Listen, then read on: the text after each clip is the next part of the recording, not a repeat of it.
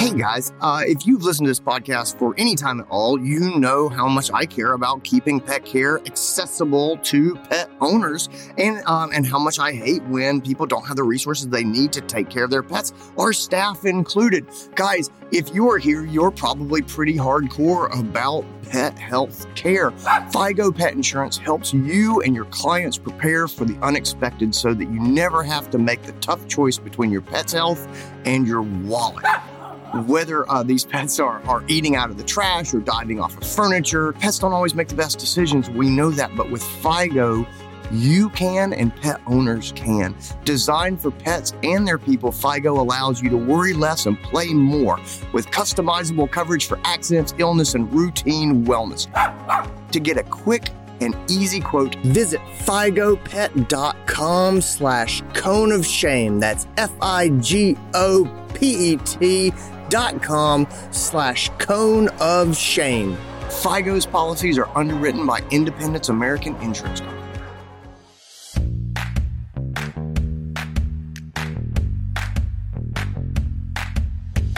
Welcome, everybody, to the Cone of Shame Veterinary Podcast. I am your host, Dr. Andy Rourke. Guys, I am back with my friend, cardiologist Dr. Mack from Purdue University's College of Veterinary Medicine. She is amazing. Guys, we are talking about big cats and big hearts.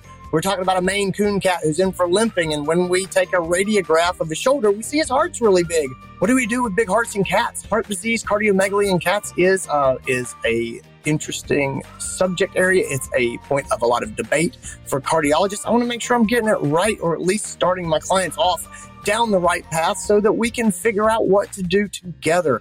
Gang, super great episode, really good information, so many pearls. Dr. Mack is amazing.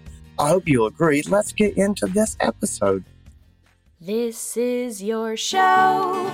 We're glad you're here. We want to help you in your veterinary career. Welcome to the Cone of Shame with Dr. Andy Rourke.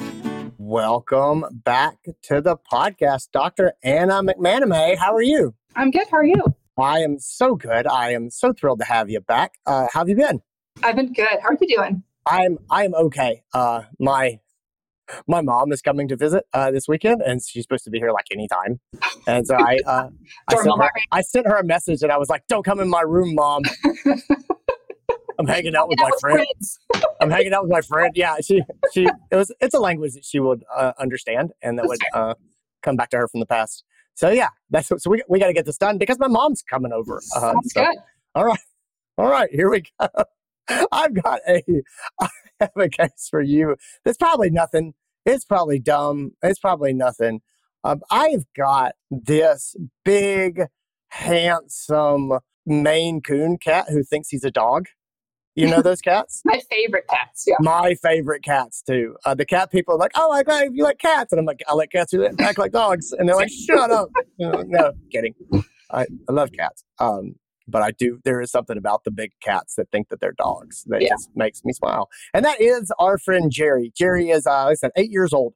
So middle-aged, getting on towards later senior years there. But anyway, Jerry's in for limping on one of the front legs. And we snapped a radiograph, thoracic shoulder. We snapped shoulder rads, and we got some chest in there. Jerry has a big heart, and I haven't counted rib spaces, but just looking at Jerry, he's just got a big heart, and it does not look normal. I look at a lot of cat chests in my time, and I see a big heart, and I know what a big heart looks like, and he's got a big heart. And so yeah, I'm just looking at. I don't hear a murmur or anything when I listen to this. He's not asymptomatic. He's literally here for orthopedics in the front leg. What do you think when I tell you that I see that in Jerry? How do you treat this? Yeah, that's a great question. So the cardiomegaly in a cat, especially on radiographs, I think always should alert you to the possibility that there could be cardiac disease, especially because the most common kind of cardiac disease in a cat can be really difficult to pick up on radiographs alone. So anytime I think there's a big heart for a cat, I think it's worth further investigation. The fact that he came in for limping, I think we have to keep in mind, like, is this a weird presentation for like an aortic thromboembolism? So tying the whole picture together, again, I think it warrants further workup of his heart a little bit. So we have to figure out, well, what are we going to be able to offer this cat in that setting versus future steps? So I would say the easiest things to do when you have a cat at your practice, and you don't have a cardiologist next door, would be you've already done the thoracic radiographs, you've seen the big heart. I'd say, cardiac disease is very possible. This is a breed of cat. This is an age of cat. This is a gender of cat that get heart disease. So working that up a little bit further, it's an old enough cat where we could see secondary changes from hyperthyroidism. We could see secondary changes from high blood pressure. So a very basic screening for cats that are over the age of 7, honestly, for me, I do recommend a T4, and I do recommend a systemic blood pressure. Those are accessible, easy to do, just ruling out raging systemic disease that could be causing the heart changes. And then for this guy, the other things I would do, again, just because he's a breed, signalement, and gender at risk, he's got limping and he's got a big heart on radiographs, this is a good time to do one of those NT-proBNPs, so that biomarker that we talked a little bit about last time. So the BNP, just as a reminder, is that B-type natriuretic peptide. This is something that's released by the heart, by the ventricles when they feel stretch. So it can be a pressure overload, a volume overload, or a systemic disease process like hyperthyroidism or systemic hypertension. Anything that makes the heart unhappy, it can release this hormone. And so the NT-proBNP is a send-out test. So it does take a little bit of time, but there are SNAP tests available. So these are from IDEXX. They're just like a SNAP heartworm or SNAP parvo test. You take a few drops of their blood, put it in the well, wait for 8 minutes, and you get your answer. That one is nice, I think, for these more time-sensitive cases. It basically gives you a quantitative answer. So it tells you, a qualitative answer. So it tells you, yes, there's likely significant heart disease, or no, there's likely not significant heart disease. Whereas the send-out test is a quantitative. So it gives you an actual number. But those would be the things I would start with in that cat today, and we can talk a little bit more about, but I want to see if you have any questions so far. No, that totally makes complete sense to me. I have a couple of questions, but I want to go farther down the path before I come back around to them. So yeah, I'm good with this. This all makes sense. This all seems very doable. I am 100% on board. Where do we go from here? What are you kind of expecting to come back? What are you concerned about finding? Yeah, so if I think this cat truly has significant heart enlargement, I've ruled out hyperthyroidism, I've ruled out systemic hypertension. If my BNP result comes back as abnormal or greater than the reference range, at least greater than, honestly, 200 is kind of my number, but the reference range goes to 100. So, but I just want it to be more likely. Gotcha. Okay. Yep. If that makes sense. So the SNAP test, the cutoff is 270. That's the cutoff, picomoles per milliliter. So if I get an abnormal BNP result in this cat, I'm going to say your cat likely has structural heart disease. The lameness could be truly that. It could be a musculoskeletal issue, a neuromuscular issue, but could have been a weird transient thrombotic event. So you can decide, can I get this cat to a cardiologist quickly to make that final diagnosis? Or am I going to hedge my bets and maybe even put this cat on like a prophylactic blood thinner? Just because if it really is an ATE and we really get a high BNP result, the chances of that being from heart disease are much more likely.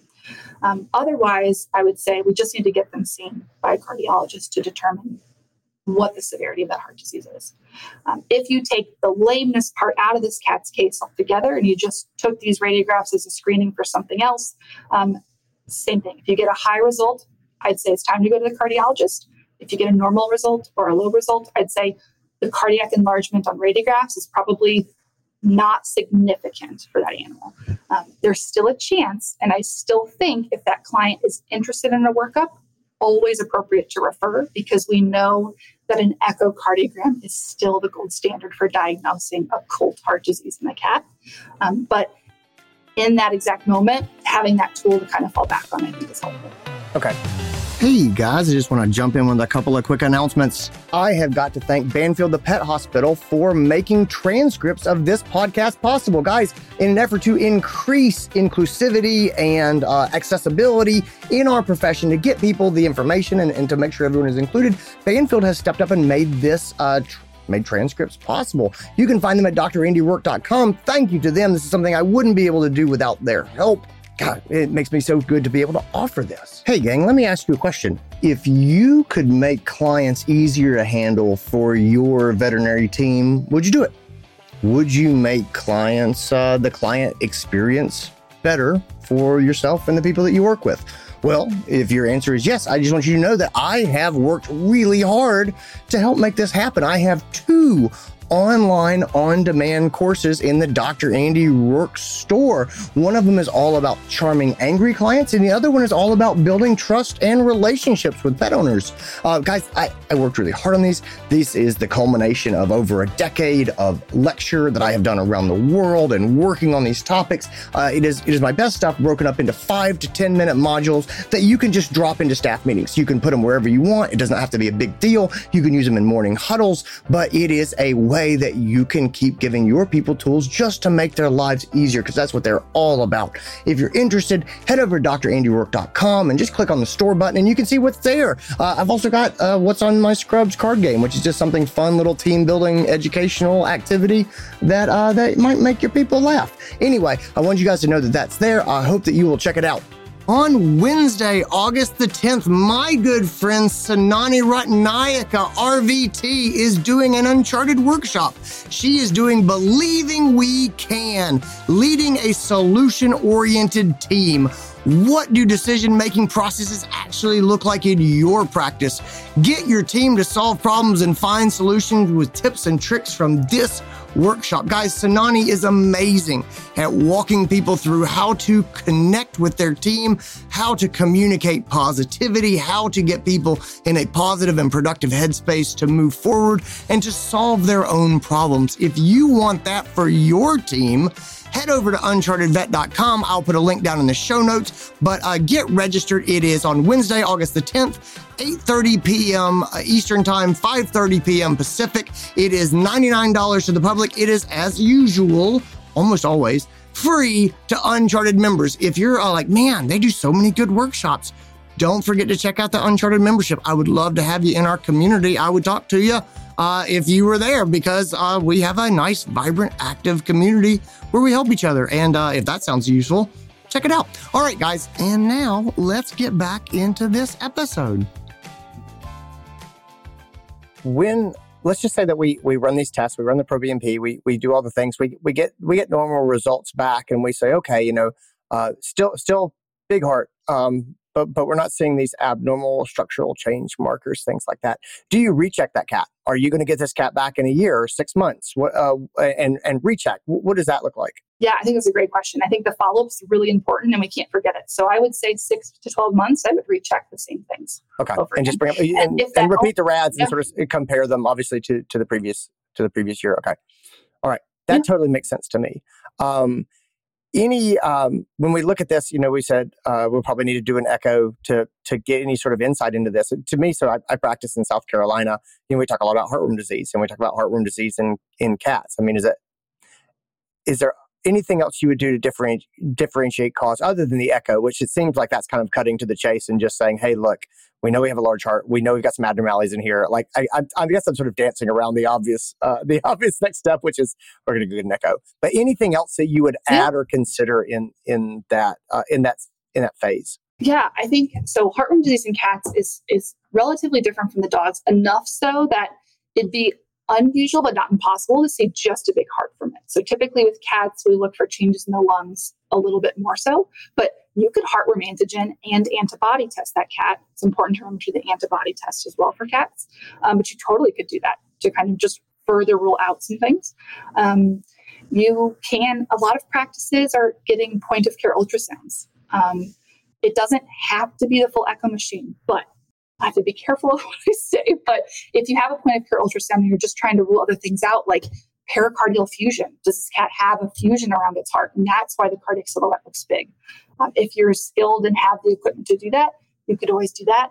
But again, like you said, the frustrating thing is usually they have to come get an echocardiogram for the definitive diagnosis. I want to explore the connection that you mentioned early on, just because it's always worth looking into potentially simple answers. When I've got a cat that's limping and a cat with a big heart, are those things related? So we talk about the aortic thromboembolism as a possibility.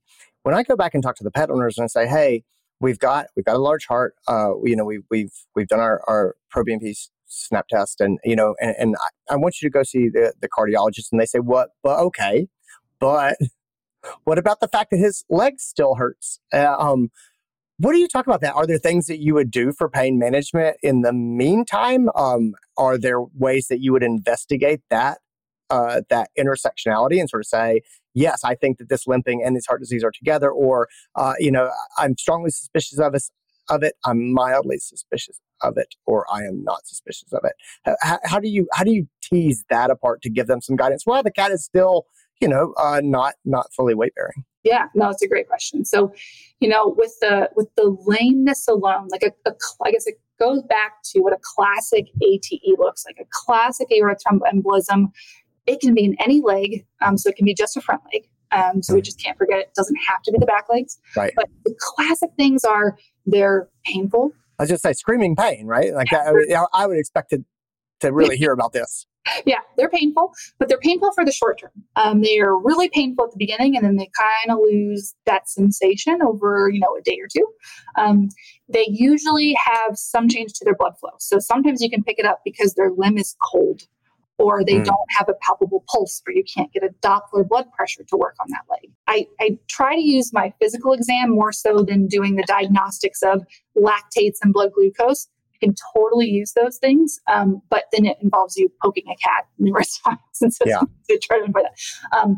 But I think the biggest things that help differentiate a vascular event from a neurologic or an orthopedic event is that temperature of the leg. Is probably the most important. And then unfortunately that lactate and blood glucose differential, those can be helpful. But we see cats that have this kind of partial emboli. They go very transient, then they're just kind of lame. And so I think you have to keep it on your list for that client, but in that moment, you need to take care of that patient. So some type of pain management. Typically, if I know it's an ATE, I'm going to use some type of an opioid, but tons of people will use like Onsior, for example. Yeah. So some type of an NSAID. That'll work really well for your musculoskeletal pain. You can do gabapentin. That could work for neuromuscular or just in general pain. But you got to do something for the comfort of the animal. In terms of if I really think this cat could have had an ATE, the most important thing for me to do, aside from the current management, is trying to prevent another one from happening. And so the somewhat good news is that a typical dose of Plavix or clopidogrel in a cat, at least short term, is probably not the end of the world.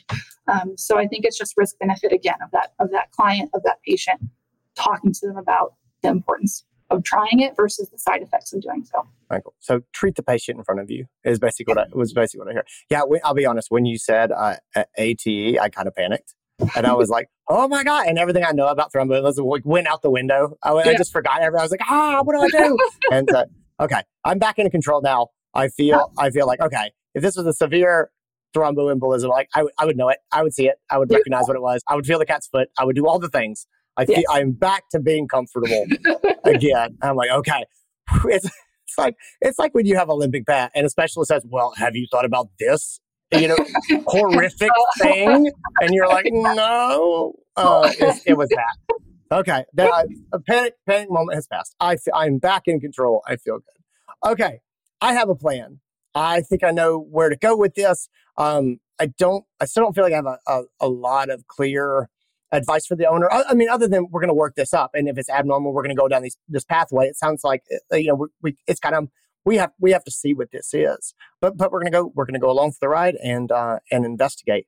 Are there any final words of advice that you have, or things that I should say to the pet owner to set expectations for what's coming? Just because they're gonna start down this path, and we're gonna start a cardiology workup. Is there things that they should know before they get into this? Yeah, I think that it's cat heart disease is always going to be challenging, and so I think you don't want to scare a client, without the need to.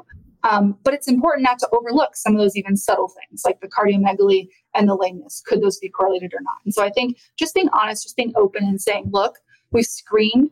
We haven't found any significant evidence that supports severe cardiac disease, but this is something we're going to follow up with in the future. And we're going to do it by a recheck blood pressure, a recheck thyroid, and a recheck BNP level. Say in the future, monitor for recurrent lameness, monitor for any collapsing episodes, shortness of breath, anything like that. You know where you're going to go first. And you already have your baseline diagnostics, which honestly is going to be really helpful moving forward with this cat. Yeah, I completely agree. I'm not a big fan of scaring people. Like I don't like that. And at the same time, I really do feel like a lot of pet owners blow off health risks of their cat. I think it's because cats are stoic and hide pain and illness and things like that. But I think leaning a little bit more heavily into, hey, you need to understand this is going on and we're going to follow up on it. That makes a lot of sense to me, as opposed to just over comforting, like, oh, don't worry about it because I'm worried I'm not going to get that cat back if I don't impress one. Okay, awesome. This is so helpful. I really, really appreciate it. Thank you so much for being here. Thank you for having me.